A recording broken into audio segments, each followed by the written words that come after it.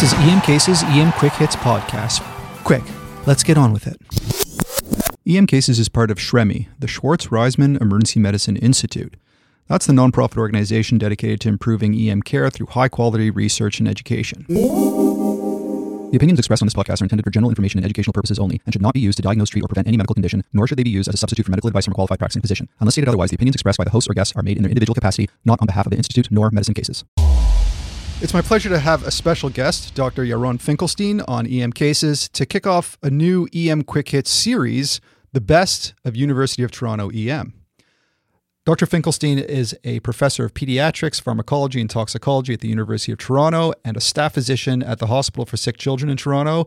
And he's also a pediatric EM researcher and senior associate scientist in the Child Health Evaluative Science Research Institute.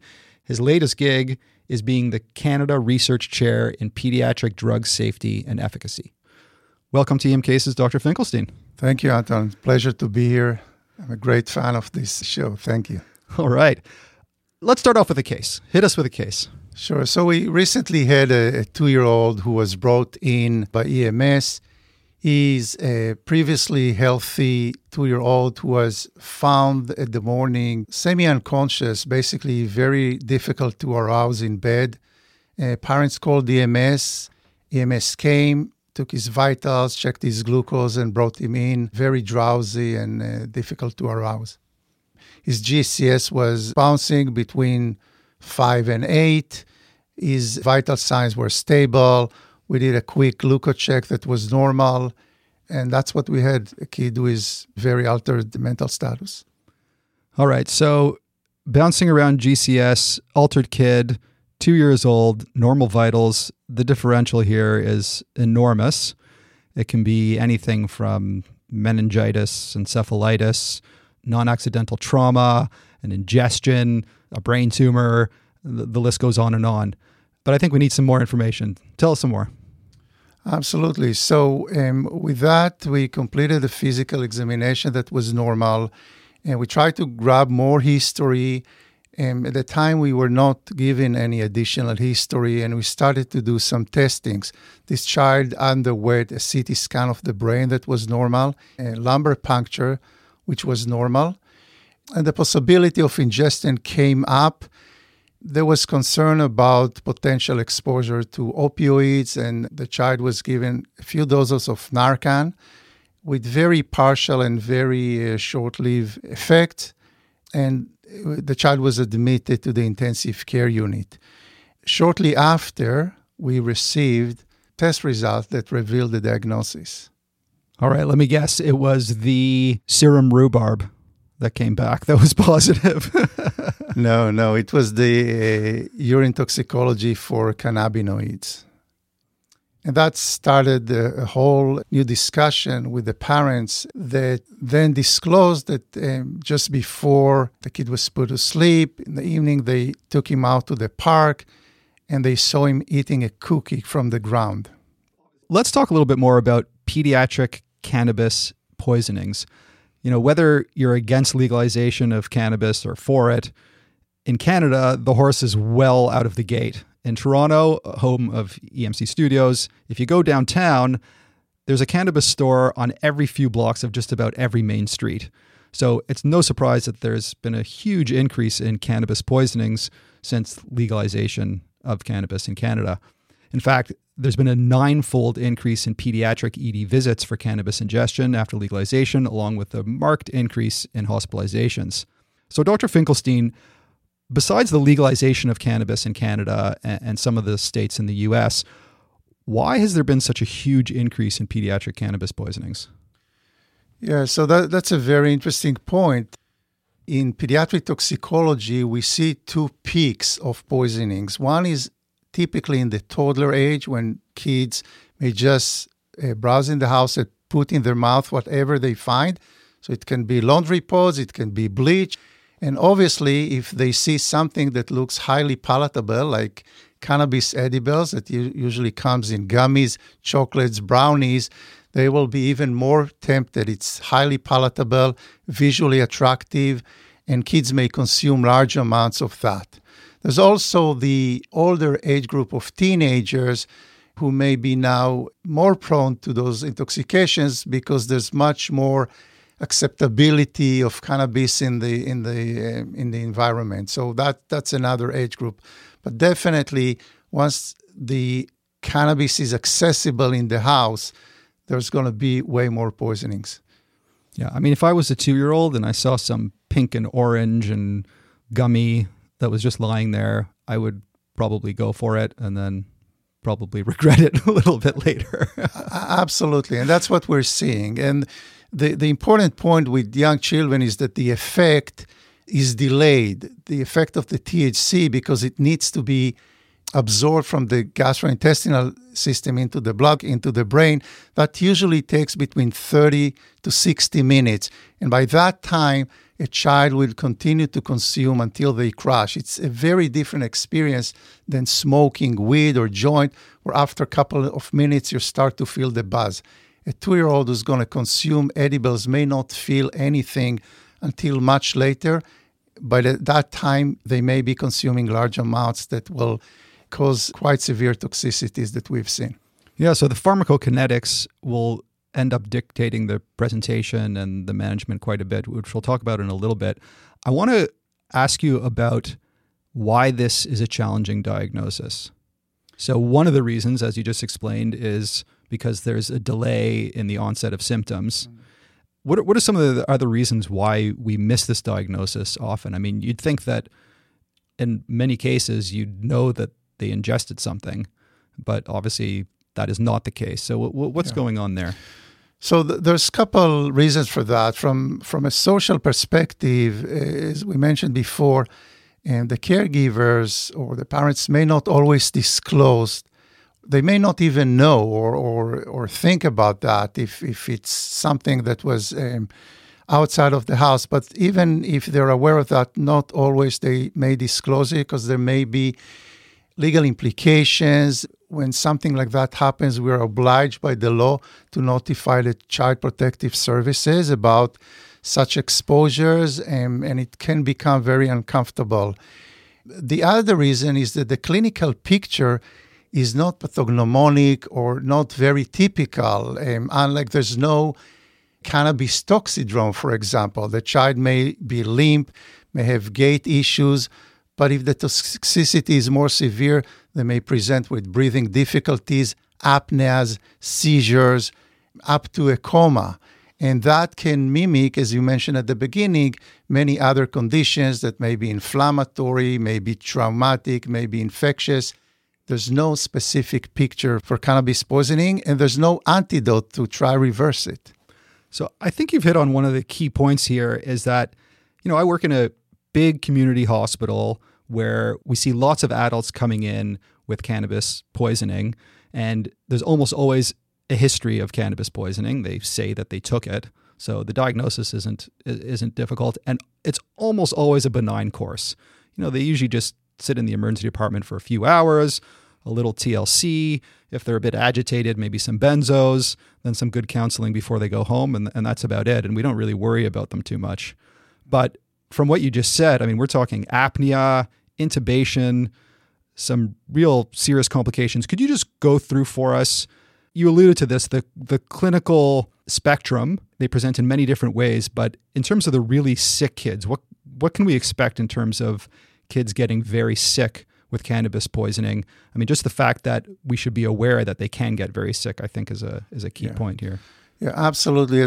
So it's a wide spectrum, as you mentioned. It starts usually with some sleepiness, drowsiness, gait, disturbance issues.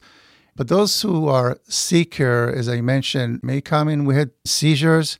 Some came in with coma, with Glasgow Coma Scale of 3 or 4. We had kids who developed hypothermia. We had kids that needed intubation, mechanical ventilation. As mentioned many times, if we don't have the history, they would undergo painful and procedure, radiation, etc. And we still don't know what can be long-term outcomes of those kids. It's interesting that they get seizures and hypothermia are some of the complications. Does anyone know what the pathophysiology is there? I've never heard in the past that cannabis can lower your seizure threshold. Is there any thoughts about the pathophys? The pathophysiology may involve many receptors in the brain once the doses are so high. But the exact mechanism is not elucidated, but it's a picture that we clinically see. Okay, so suffice to say, decreased level of awareness, low GCS, seizures, hypothermia, apnea, these are the kinds of things that we need to look out for. And that, of course, they can mimic a whole slew of other causes of altered level of awareness. So if you can't clinch the diagnosis from the history, then unfortunately, many of these children do require CTs and LPs, et cetera. Let's talk about management of pediatric cannabis poisoning. We know that there's no specific antidote for cannabis and the treatment is supportive. Can you run through for us sort of the typical treatment of these kids? Again, there's many that we'll see that don't require much except just to hang out in the emergency department for a few hours until they settle. But I'm talking about the sort of the sicker ones. What kind of treatment do they usually require? Yeah, so the treatment will be tailored to the condition of the child. Most of them will require IV insertion, fluid management because they won't be able to consume and get their intake. You need to monitor their electrolytes and temperature. So beyond that, it's really tailored to the effect. If the child is seizing, they will need benzodiazepines or something to stop the seizures. If they're really depressed in terms of their GCS and breathing, then we may need to intubate them. And we had children like that who were intubated until they get the cannabis out of their system. Okay, so it's your general approach to the altered patient. A, B, C, D, don't ever forget the glucose is the first thing. Airway in kids is going to be paramount.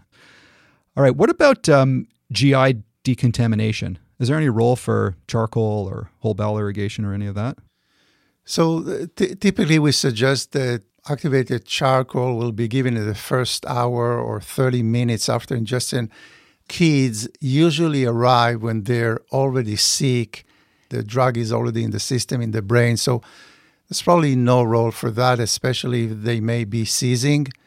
The cases I've been involved, the kids were brought in too late for GI decontamination. I see. Okay. So one is, as we were saying, that there's a delay of symptoms usually, and so it's too late for charcoal to do anything. Correct. And I suppose the other risk is aspiration, because if many of these kids are decreased LOA and their LOA is fluctuating, you don't know what direction it's going to go in, that there's a significant risk of aspiration with charcoal. And so I've been burned by that before, by the way. It's a tough one to know whether to give charcoal or not, and the timing, and whether to intubate first and then give the charcoal. Even in adults and any patient, that's often a difficult decision to make.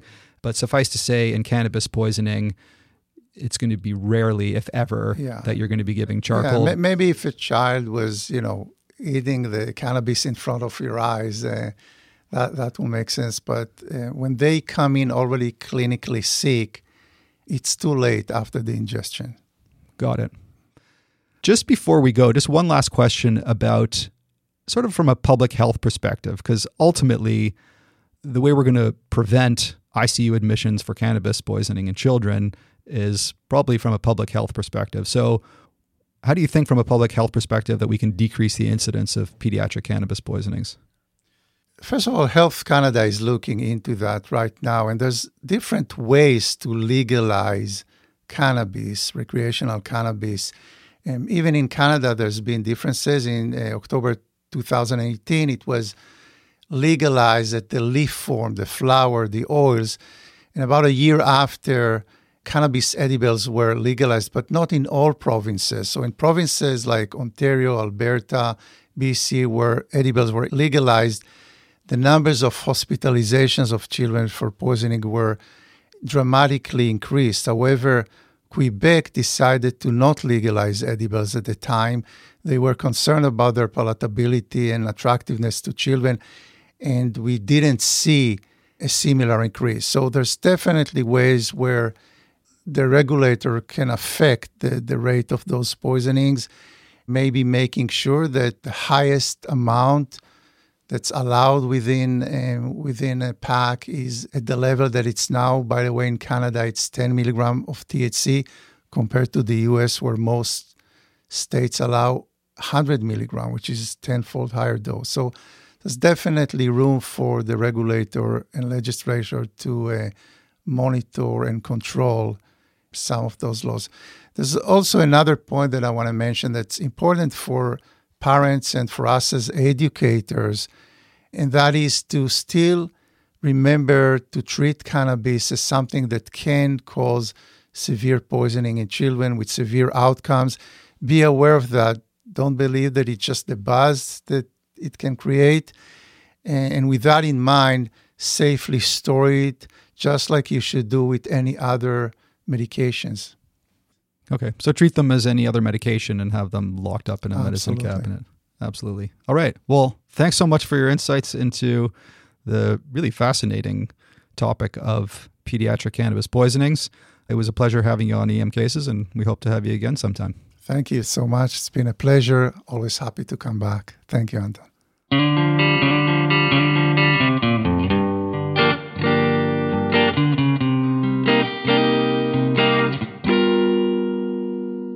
Several thousand of your fellow EM Cases listeners have a free subscription to our EM Cases Quiz Vault. Almost all the Clinical Main episode podcasts have about a dozen or so quiz questions in the foam vault.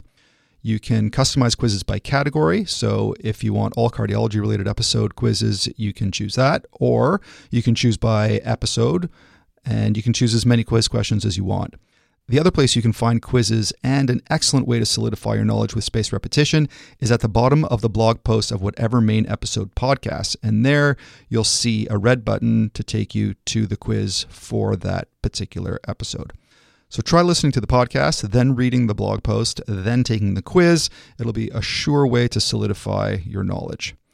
Just about every other quiz system in emergency medicine costs hundreds of dollars a year. This one is for free. So to get your free subscription, just click on the Quiz Vault button on the navigation bar on the EM Cases website. All right, next up we have Britt Long on a diagnosis that we don't see too often, but that needs to be in your differential diagnosis of every sick patient with chest pain. It's one of the big 5 chest pain killers. I bet you see a patient with chest pain or abdominal pain at least once or twice a shift. I'm always thinking about ACS, pulmonary embolism, or dissection in that patient with chest pain. These are bread and butter emergency medicine. But there are a couple other conditions that are rare and extremely dangerous if we don't pick them up in the ED. Esophageal perforation is one of these conditions. This is a full thickness tear of the mucosal and muscular layers of the esophagus from some sudden increase in intraesophageal pressure. Once that perforation occurs, you have extravasation of gastric contents and bacteria into the mediastinum. This causes mediastinitis and a systemic infection with a very high mortality rate. The most common thing we think about when it comes to esophageal perforation is Boerhaave syndrome. This is a sudden rupture of the esophagus that's marked by that classic triad: vomiting, followed by chest pain, and then subcutaneous emphysema. Boerhaave syndrome only accounts for 15% of cases, though, and the triad is present in less than 50%. Nausea and vomiting are also present in less than half of cases. Instead of relying on this triad, you have to look for other risk factors: prior esophageal pathology, endoscopic procedures, and any situation where you have increased intraesophageal pressure, not just vomiting. Think about childbirth, seizures, prolonged coughing and laughing, even extreme exertion. Pain is the most common presenting symptom, but it may not be chest pain. It honestly depends on where the perforation occurred. If you have a patient with cervical perforation, they may have pain in the neck. A distal site esophageal perforation may present with leakage into the abdominal cavity, causing peritonitis. Systemic symptoms can occur, but they may be delayed by a couple days. Fever is only present in 40 to 50% of cases. We also learn about subcutaneous emphysema in the neck or chest. This does suggest a disease, but it's present in less than 60% of patients and often isn't present immediately following the perforation. Hammond's crunch is that crunching sound over the precordium that occurs with each heartbeat that might occur from mediastinal emphysema, but this doesn't occur in all cases. You might have some abnormal breath sounds on the left side. This can be due to a pleural effusion or even a pneumothorax. Labs just aren't going to be much help here. You need imaging for diagnosis. Thankfully, a chest x-ray is abnormal in about 90% of cases.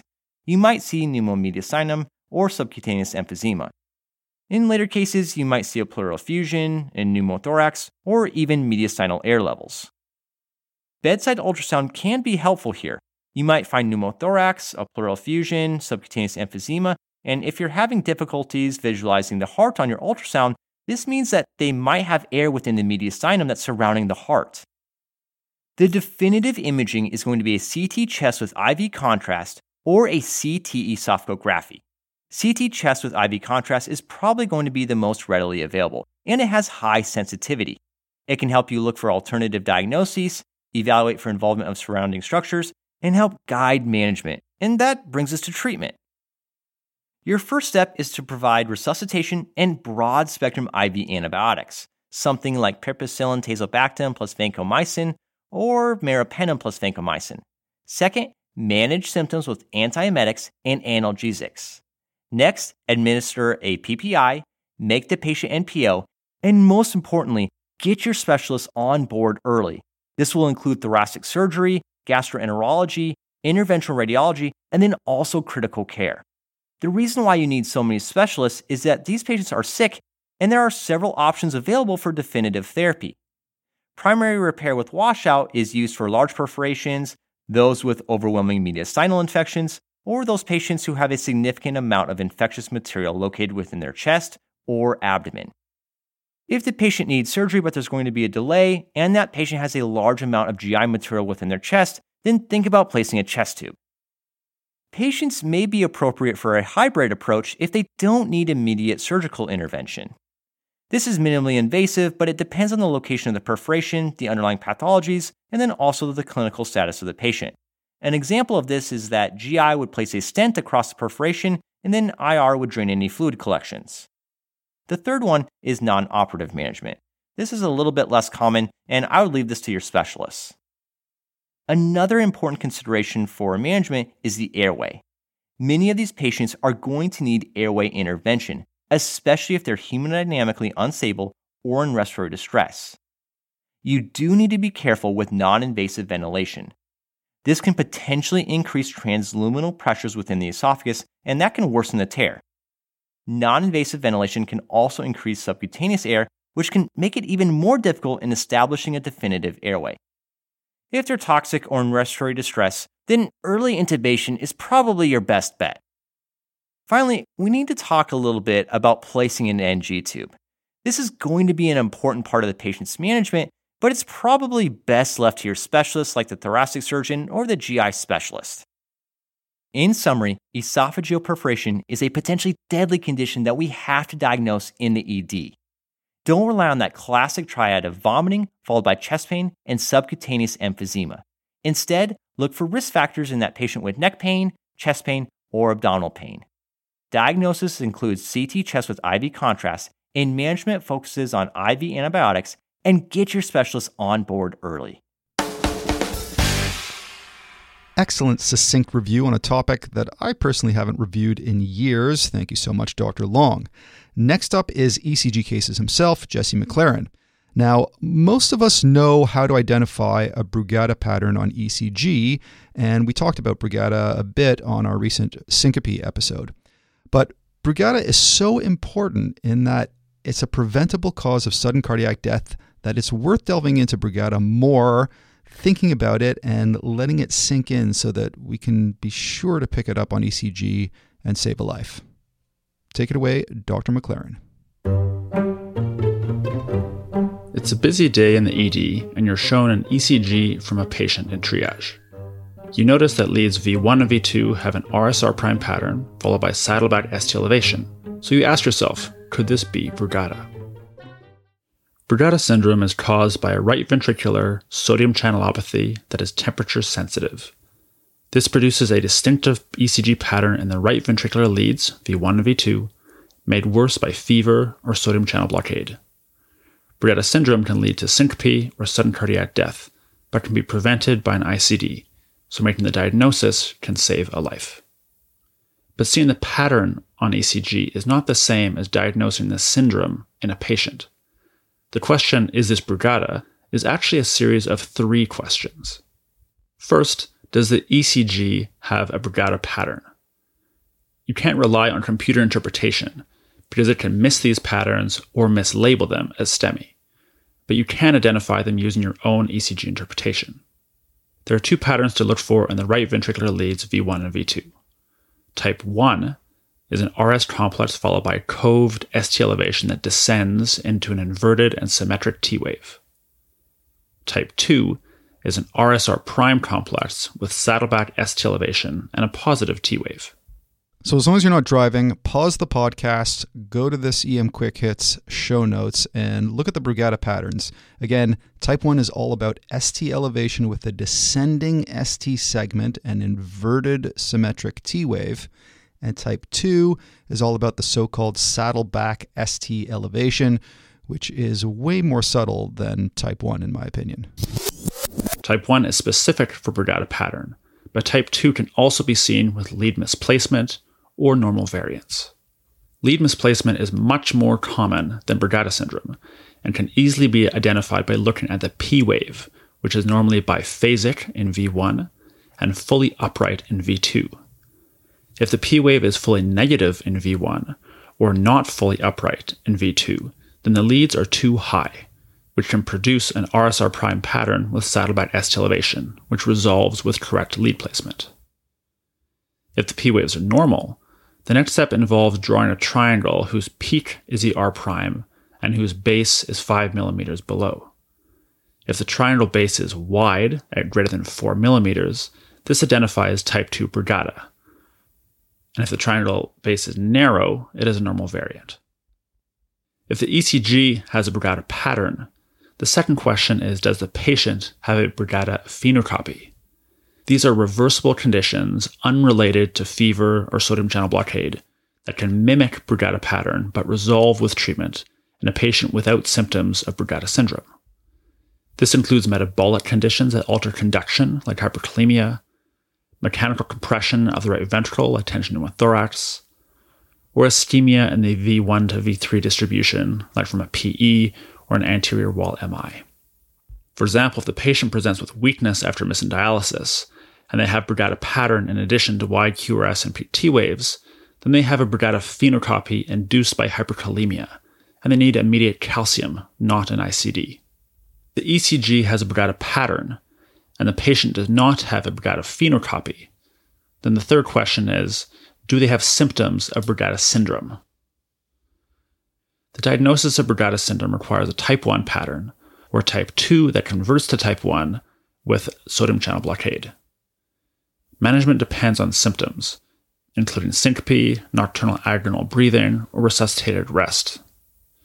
Patients presenting with these symptoms require an ICD, while those incidentally found to have Brugada syndrome can be referred to an electrocardiologist, and all patients should treat fevers and avoid sodium channel blockers. So back to that ECG you were given on the patient in triage, with saddleback ST elevation in V1 to V2. You can ask yourself 3 questions. 1. Is there a Brugada pattern on ECG, or is it simple lead misplacement with negative P waves, or a normal variant with a narrow triangle base? 2. If there is a Brugada pattern on ECG, does the patient have any reversible causes of Brugada phenocopy that need to be immediately treated, like hyperkalemia or ischemia? And 3. If there's a Brugada pattern, but no Brugada phenocopy, then does the patient have symptomatic Brugada syndrome requiring ICD, or do they just need referral to an electrocardiologist? With these 3 questions, you can identify Brugada pattern, treat reversible causes, and ensure safe follow-up. For multiple examples of Brugada pattern, phenocopy, and syndrome, see the recent ECG cases blog on EM Cases, and help prevent sudden cardiac death.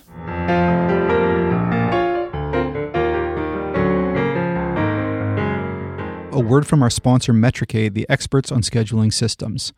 Since 2015, I've been using Metricade, the incredible self-scheduling system that has made my life and the lives of my colleagues so much easier. Metricade can really help minimize the drawbacks of shift work we all know so well by not only ensuring equitable distribution of shifts, but also integrating circadian rhythm-friendly recovery time into their algorithms. They minimize my sleep deprivation, which allows me to be a better EM doc on shift. I can take better care of my patients and still have energy left after my shifts to enjoy other aspects of my life. Check out metricade.com/emcases for more details on how this awesome scheduling system works. Love the 3-step approach to Brugada. It's not just about the patterns. You got to rule out lead misplacement and normal variant, then think about the phenotype and then the clinical syndrome to see what fits. All right, next up, we have Tahera Bate, our host of QI Corner. Now, I won't give this one away. All right, and welcome back, everyone. On today's QI Corner, we're going to mix it up a bit. Fear not, we still have a great case for you, but this time it's about a fantastic save. Our setting today is an urban emergency department on a typical Wednesday evening. Typical in that when you show up for your 7 p.m. shift, not only are you completely bed blocked, but 4 of your beds are closed because there isn't enough staff. And the EMS crews waiting to offload are in this nice long line, stretching the entire length of the hallway. You're just getting started when you're interrupted by the triage nurse. An EMS crew has just arrived with a patient that she's assessing as a GCS3 and is asking you to see urgently. You do not have a single free space in the entire department, so you head out into triage to see this patient. The patient is an 80-year-old Korean-speaking male coming in from home accompanied by his daughter. The brief handover you get from the crew as you don your PPE is that there's 5 days of increased confusion and some GI symptoms, as well as some dementia at baseline. He's mildly tachypnic on arrival, with a respiratory rate of 22 to 24, but has been otherwise normotensive at a normal heart rate. The crew reports that he was moving all 4 limbs during initial assessment and transfer, and he appeared delirious, but the triage nurse has been having trouble getting a response to sternal rub when she was registering them. On assessment, this patient's protecting their airway, with oxygen saturations 96% on room air. Repeat vitals are as reported, a heart rate of 80 and a BP of 130 on 75. On response to sternal rub, the patient localizes with his left arm and mumbles, but doesn't open his eyes. Pupils are 3 millimeters and reactive. You start testing extremity response to pain, and as you check his right arm, the patient arouses enough to complain loudly in Korean, and you witness him moving all 4 limbs spontaneously. Relieved that you're not in imminent need of either your airway cart or a stat head scan, you take a breath and continue your history and physical. The daughter, who speaks limited English, confirms what EMS told you, that this patient has been feeling unwell for the last few days, with some decreased PO intake in the context of nausea, a couple episodes of emesis, and a few episodes of diarrhea. Despite the GI symptoms, the daughter states there's no real complaint of abdominal pain. There's no history of fever, no complaints of respiratory symptoms, and no chest pain. Patient is COVID vaccinated, and there's no sick contacts. There's no history of a headache, and on a crude neurological review of systems, there's no classic stroke symptoms. There's also no acute change or new symptoms today. The EMS call had in fact been precipitated by the daughter not being able to get her father out of bed by herself. Past medical history is significant for hypertension, dyslipidemia, and type 2 diabetes. And the daughter says no insulin. The diabetes history prompts you to double-check the glucose, which you didn't hear in handover, but thankfully was normal. The physical exam reveals a clear chest with mild tachypnea and no associated increased work of breathing. His cardiac exam is unremarkable, and he looks dry, although his extremities reveal good perfusion and no mottling, concordant with his blood pressure. His abdomen's benign, and you also note that there's no history of head trauma. Throughout your exam, his mental status is highly variable, at times moving spontaneously and mumbling, and at other times appearing with a very depressed LOC, responsive only to sternal rub. You ask the patient's daughter about his baseline, and it seems his baseline is confusion, but it's difficult to ascertain any further information given the language barrier. Overall, given an unimpressive clinical exam and stable vitals, your clinical gestalt is that this patient is altered secondary to delirium, probably infectious given his GI symptoms, rather than an acute intracranial process. You order fluids, septic workup including UA and a COVID test, as well as a CT head. Given the department stresses, you're trying to limit back and forth, and you also add a gas, osmolality, and ketones up front given this patient's history of diabetes. Before you head back inside the department, you update the triage nurse regarding the orders and plan for the patient, and then you move on to your next chart. Fast forward 3 hours. You notice that there's no blood work back for this patient. And when you check with the triage nurses, they tell you that the volume of incoming patients has been so high that they've been unable to step away to draw labs. However, a bed inside has just become available, so your patient's been sent for CT and is going to be heading inside shortly. Another hour passes. Total time now 4 hours since registration. You get handed a critical result by your unit clerk, and it shows a venous blood gas for this patient with a pH of 6.9. Nothing else is available. You head for the bedside at, shall we say, a brisk walk, and quickly reassess the patient who's just returned from CT. They appear more obtunded, and they're barely responding to sternal rub, but they are still protecting their airway with normal saturations. Their respiratory rate's still in the low 20s, but they're now tachycardic and hypotensive, with a heart rate of 120 and a blood pressure 80s on 60s. The rest of the exam is unchanged. Bedside nurse also lets you know that the fluids you ordered 4 hours ago have not been given, as the patient's a difficult poke and consequently does not have any IV access. As you call a second nurse to the bedside to assist, the rest of the gas comes back. Your bicarb is undetectable. Your PCO2 slightly elevated. Lactates 3.8, glucose 14, and electrolytes grossly normal. Attempt number 3 at an IV has been unsuccessful, and you make the decision to place a central line for access. You subsequently start resuscitation with fluids as well as bicarb. And no, this is not going to be where we rehash the bicarb debate. Most of the results are back by the time you finish lining. The CBC is normal except for a mild leukocytosis. Create's elevated at 200. Your LFTs are grossly normal, including a normal lipase. Your troponin's 10 on a high sensitivity assay. You had added serum levels for alcohol, ASA, and Tylenol when you saw the metabolic acidosis, but those of course aren't back yet. Your ketones, however, are positive. You double-check this patient's med list and note that they're on both metformin and empagliflozin for diabetes. You realize this patient is in euglycemic DKA, and you add insulin to your treatment. Your patient's GCS subsequently improves considerably over the next hour, with a corresponding increase in his respiratory rate as he gains back the ability to blow off his CO2. He's transferred to ICU, and when you follow up on him a few days later, he's back to baseline and has been transferred to the floor, ultimately discharged. Final workup revealed no obvious etiology for the DKA, except a suspected viral/GI illness. Overall, this is a great save. You, me, any of us, we should feel pretty good about this one. Because at the end of the day, we made a diagnosis that saved this guy's life, and that's a good story. So why did I pick this case to share with you? First off, it's a pretty interesting example of a wildly discordant presentation, where the clinical assessment did not match this patient's biochemistry or underlying disease process. And that gives us two main clinical takeaways. The first is to respect the altered elderly patient. Remember that hemodynamics may not always reflect the true clinical picture in these elderly patients, even if they're not on any confounding cardiac meds. And be sure to cast that diagnostic net wide, in case this isn't just a simple case of a UTI or hyponatremia. Our second clinical takeaway is to consider updating your approach to metabolic acidosis to reflect the current realities of your practice.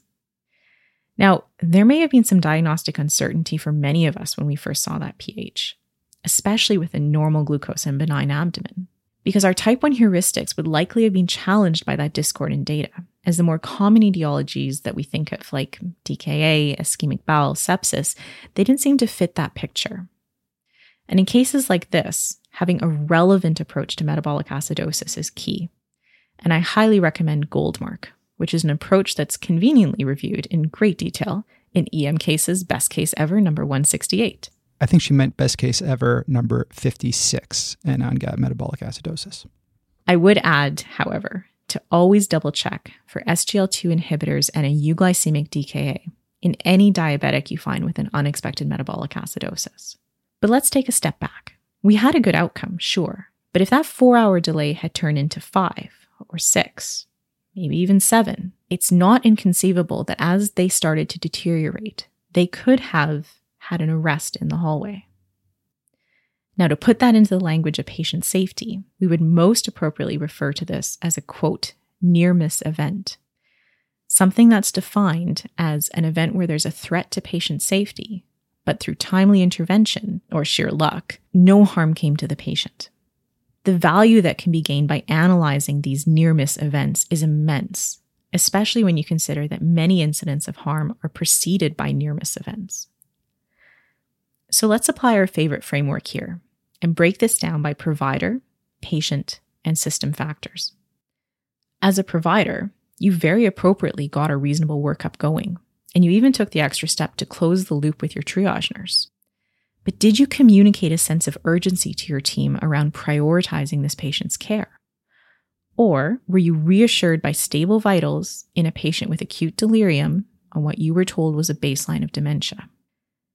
Now, would that reassurance still have been there if you knew that this patient's baseline was actually full independence, with an active social life and a recent return home from a trip to Korea?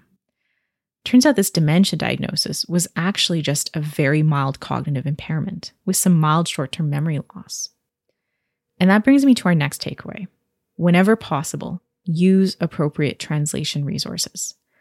It may take extra time, for sure, but your management of a case may turn on that extra collateral. And that brings us to our systems factors, which are many. And look, there's no way to sugarcoat it. Our departments, at least in Canada, were having a rough time. And hallway medicine, staff shortages, and bed blocks, they're not going anywhere anytime soon. So avoiding quixotic attempts to, quote unquote, fix things, what are some real-world takeaways that we can consider right now to mitigate potential harms in cases like this? A thorough analysis of ED overcrowding, or what's more appropriately referred to as access block, is beyond our scope here, and I'd refer you to an excellent EM Cases episode from 2019 with Howard Ovens, Grant Innes, and Sam Campbell, where they present root causes and solutions to the issue of access block. Now, many of our current causes of access block are outside our direct control, I'll admit. But there's still some things within our scope which are actionable. For example, think about working within your department to assess where the delays are occurring, to see if you can identify the so-called bottleneck resource. Now, this doesn't have to be some sort of elaborate QI analysis.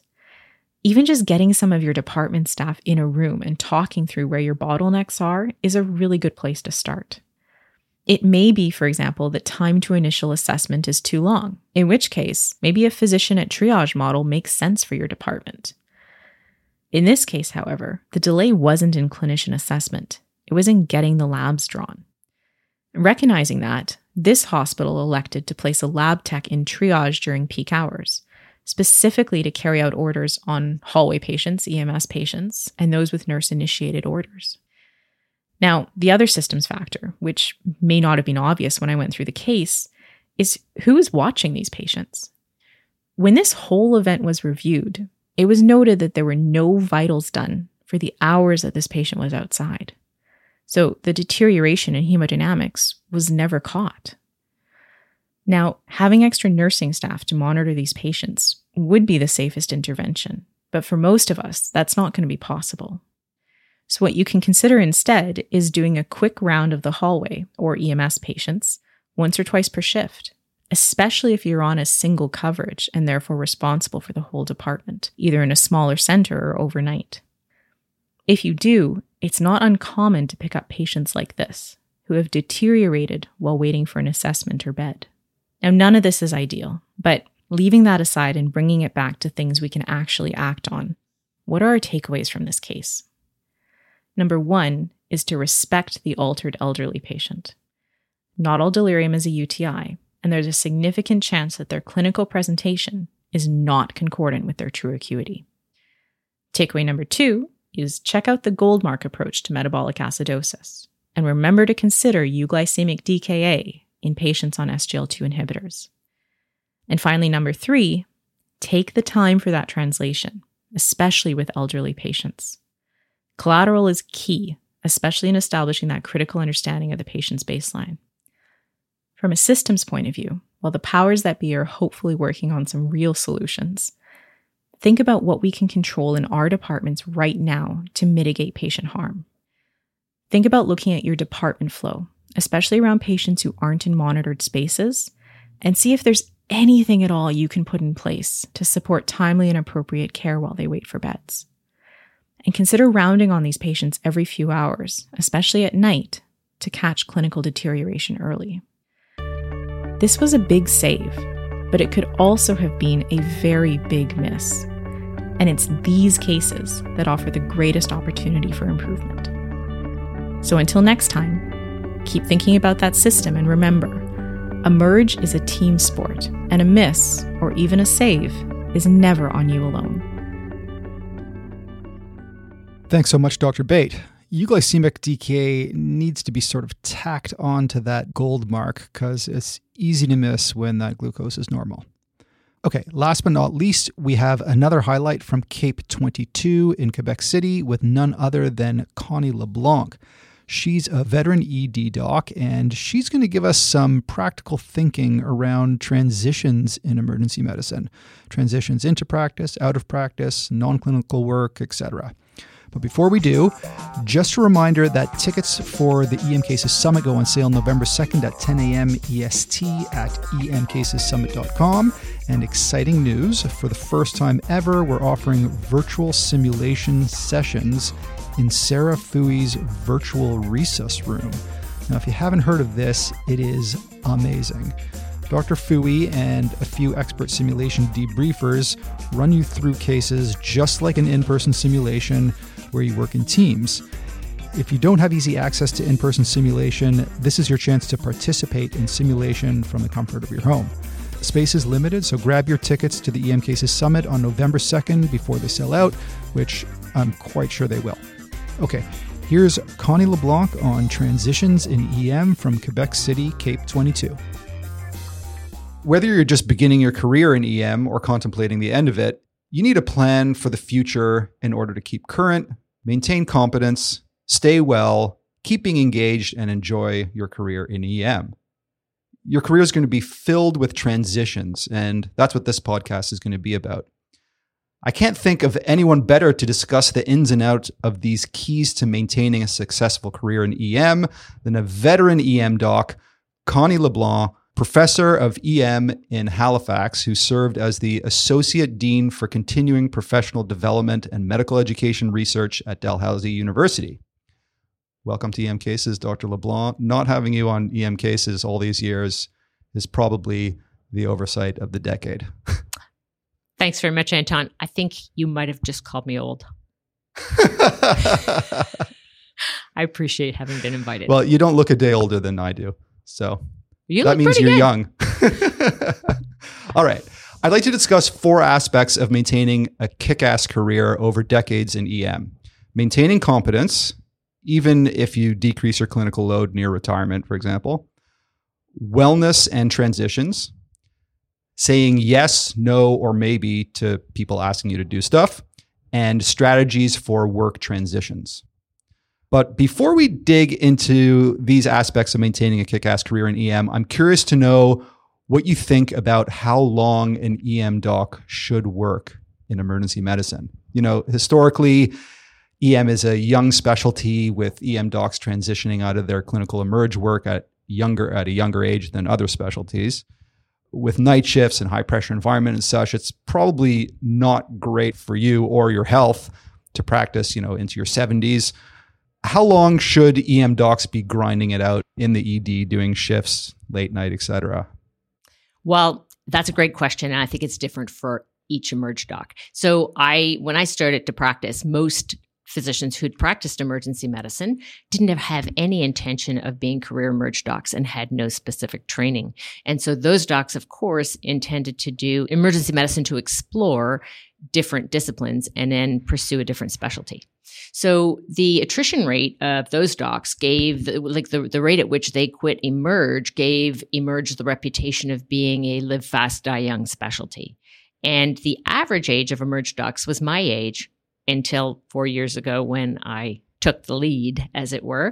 And so Emerge Docs, when you plan your career to be a career emergency physician with training and you're prepared and that's what you've selected, it's a little bit of a different sport. So the myth that we're more burned out than the rest of the world before COVID certainly was wrong. I think everybody's struggling since COVID. I don't think there's a great answer for working how long. I do feel that as we get older, shift work is a little more challenging, and certainly things like casino nights, or we have a 55 plus 15. If you're over 55 and you've worked more than 15 years, you can opt out of nights. I think those options make the longevity in emergency medicine a real possibility. Yeah. I mean, everyone's different. I agree. I have some colleagues who are hypomanic and 70 years old and continue to practice excellent emergency care and enjoy their careers.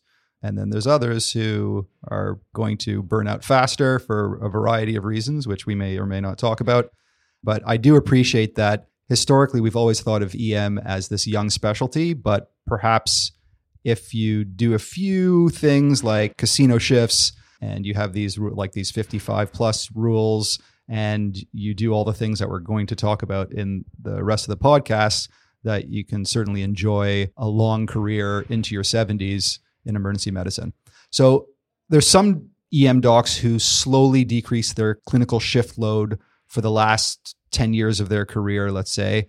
Maybe they're only doing like 4 shifts a month for the last few years. And I've always thought that doing anything less than about 8 shifts a month, it would be near impossible to keep your clinical skills up to the point where you'd feel like you're really doing a good job and actually doing a good job. How do you suggest we maintain competence while decreasing clinical load in EM? And it might be, that you're a researcher or you're an administrator and you're doing less and less shifts for that reason. So it could be earlier in your career as well. But whatever the reason, let's say you're decreasing your shift load, how do you maintain competence when you're only doing 4 or 6 shifts a month? So that's a great question, Anton. I still do 8 shifts a month. I've been practicing for 33 years. And I think what happens is if you're not present, you lose touch with the remainder of the team in a way that makes it unworkable to provide top-notch care. Because we all know that when a team is not functioning well or when anybody in the team is uncomfortable, we can't provide high quality. So we also have a perverse idea that if you work part-time, you should decrease the percentage of rounds you need to attend and the amount of attention to staff meetings and things. And I think the inverse is true. I think if you're not working 6 or 8 shifts a month at a minimum, you need to go to every staff meeting and you need to go to every rounds because you're not having the exposure. So you need that for your personal exposure so that you can self-critique your practice, see what's going on and be immersed in that. There are other things like I just reintegrated pediatrics into my practice. I'm still at the end of that process. And that's been kind of terrifying. After 30 years of not seeing children, and now I'm down to 5-year-olds because the babies are still too scary for me. Me too. And in terms of your actual skills, like let's say you are doing 4 shifts a month for whatever reason, maybe health issues, who knows?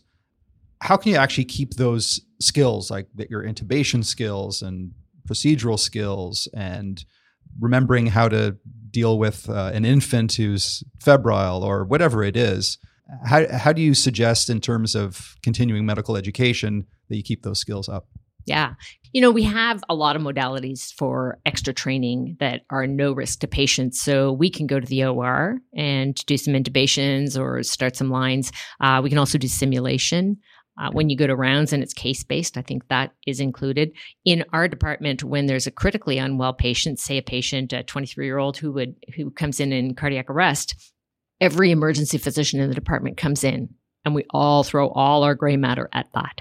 And so you can learn from your peers that way. The other time that's really underused, I think, is handover. And people want to get out and they get defensive about it if you ask them questions. But those questions highlight areas like we do for residents where something may have been missed.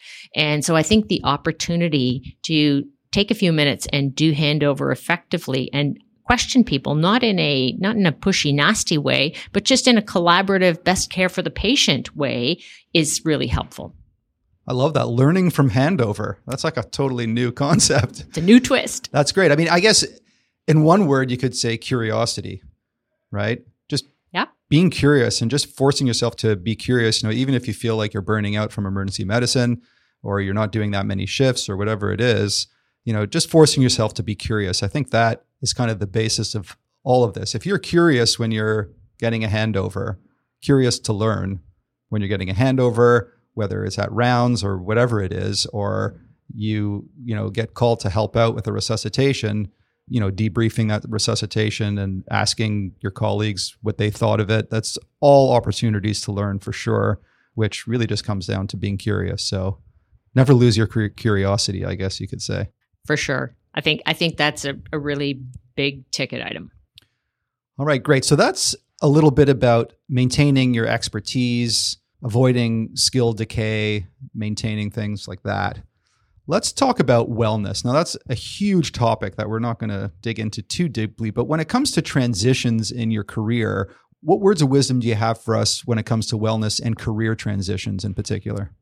So, I mean, every career has a lot of transitions, some more than others. And your first transition is transition into practice. And I think being open to getting questions from our new staff and being mentored and buddied with people is really helpful for that transition. Stella Yu has just done a great piece of work on what are the things that new staff don't know that they needed to know prior to entering practice. And so that's going to be published in the fall. I think it's very exciting, maybe partly because I'm her mentor, but I think it's exciting work nonetheless. Another big transition is the transition to parenthood. And so very often women will come back to work and they feel like a bad mother and a bad wife and a bad doctor. And there are balls in our lives that we cannot drop. And having a new human who requires our attention all the time is one of those balls that you can't drop that. And so, I think we have to kind of recalibrate our expectations, sometimes work a little bit less, sometimes be kind to ourselves and understand that we are not going to have everything perfect. So you're not going to have the perfect house and the perfect yard and the perfect life and the perfect date night and the perfect everything. Sometimes you have to say, a couple things are going to fall off the table here and they can't be my patients. They can't be my family. And maybe some other things have to go by the wayside. There are other difficult transitions. So transitions back from an illness or a time away because of a family member who's been sick. Those can be very difficult if we encounter that illness when we first come back. And so working with somebody and making sure you have double coverage so that you can shift that off to another person, I think is important, or get some support. Things that are really helpful in smoothing transitions is thinking about it, acknowledging that it might be difficult. Some transitions, so it's anything over about 6 months, you have a reorientation that I think you need before you can get back in the department. So you probably need to attend a few staff meetings and go to rounds and maybe hang out for half a shift, or you kind of need to get back re-immersed. And I don't think we have enough attention to that. We always feel like we should be tough, like, oh yeah, I don't take any sick days and I don't do this and I'll just suck it up. That's not good for us and it's not good for our patients. And so we kind of have to have a more mature approach of, I might need some help with this. I'm going to ask this person I feel comfortable with if I can get that help. Transition to retirement is another thing. I think you start preparing that when you start medical school, to be honest. So maintaining a balanced life, staying fit, spending time with friends who are not in medicine, and maintaining interests outside. So not working all the time, doing some other things that are personal development that kind of feed your soul in a way that all work and no play fails to do. Excellent. Some great words of wisdom in there. I want to talk about saying yes to things and saying no to things, and then perhaps saying maybe to things. When I was early in my career, I said yes to pretty much everything that was asked of me. And I wanted to get as much experience and get exposure to as many different things that could lead me down some path of success at some point. I was lucky to find my passion in medical education podcasting, but I think part of the reason I found my passion was because of this early in my career saying yes to everything. And I encouraged my mentees to do the same thing. Keeping as many doors open as possible and finding that passion, I think, is one of the key things to having a successful career in emergency medicine. Nowadays, I'm much more selective in what I say yes to. What advice can you give on saying yes or no or maybe to the variety of requests that you get through your EM career? We're emerge docs, so we like everything. And that's a little bit of a disease. So we say yes to everything. And I did just like you did and said yes to everything. I think early on that's okay, but pretty quickly you need to start to be a little more selective. And it's hard for us to say no. We tend to be outgoing, people-pleasing individuals. And we know that there's a lot of important work and exciting work, and we are curious people. So we want to do it, and we want to be involved and work with our colleagues. So I think starting to say maybe is a lot more comfortable, and it gives you time to go home and think about it. It gives you time also to talk to a mentor or a sponsor or a friend or a peer and say, is this actually something that if I say no to it, it's going to stop me dead in my tracks? Or is it something that I could really pass on and somebody else can do it?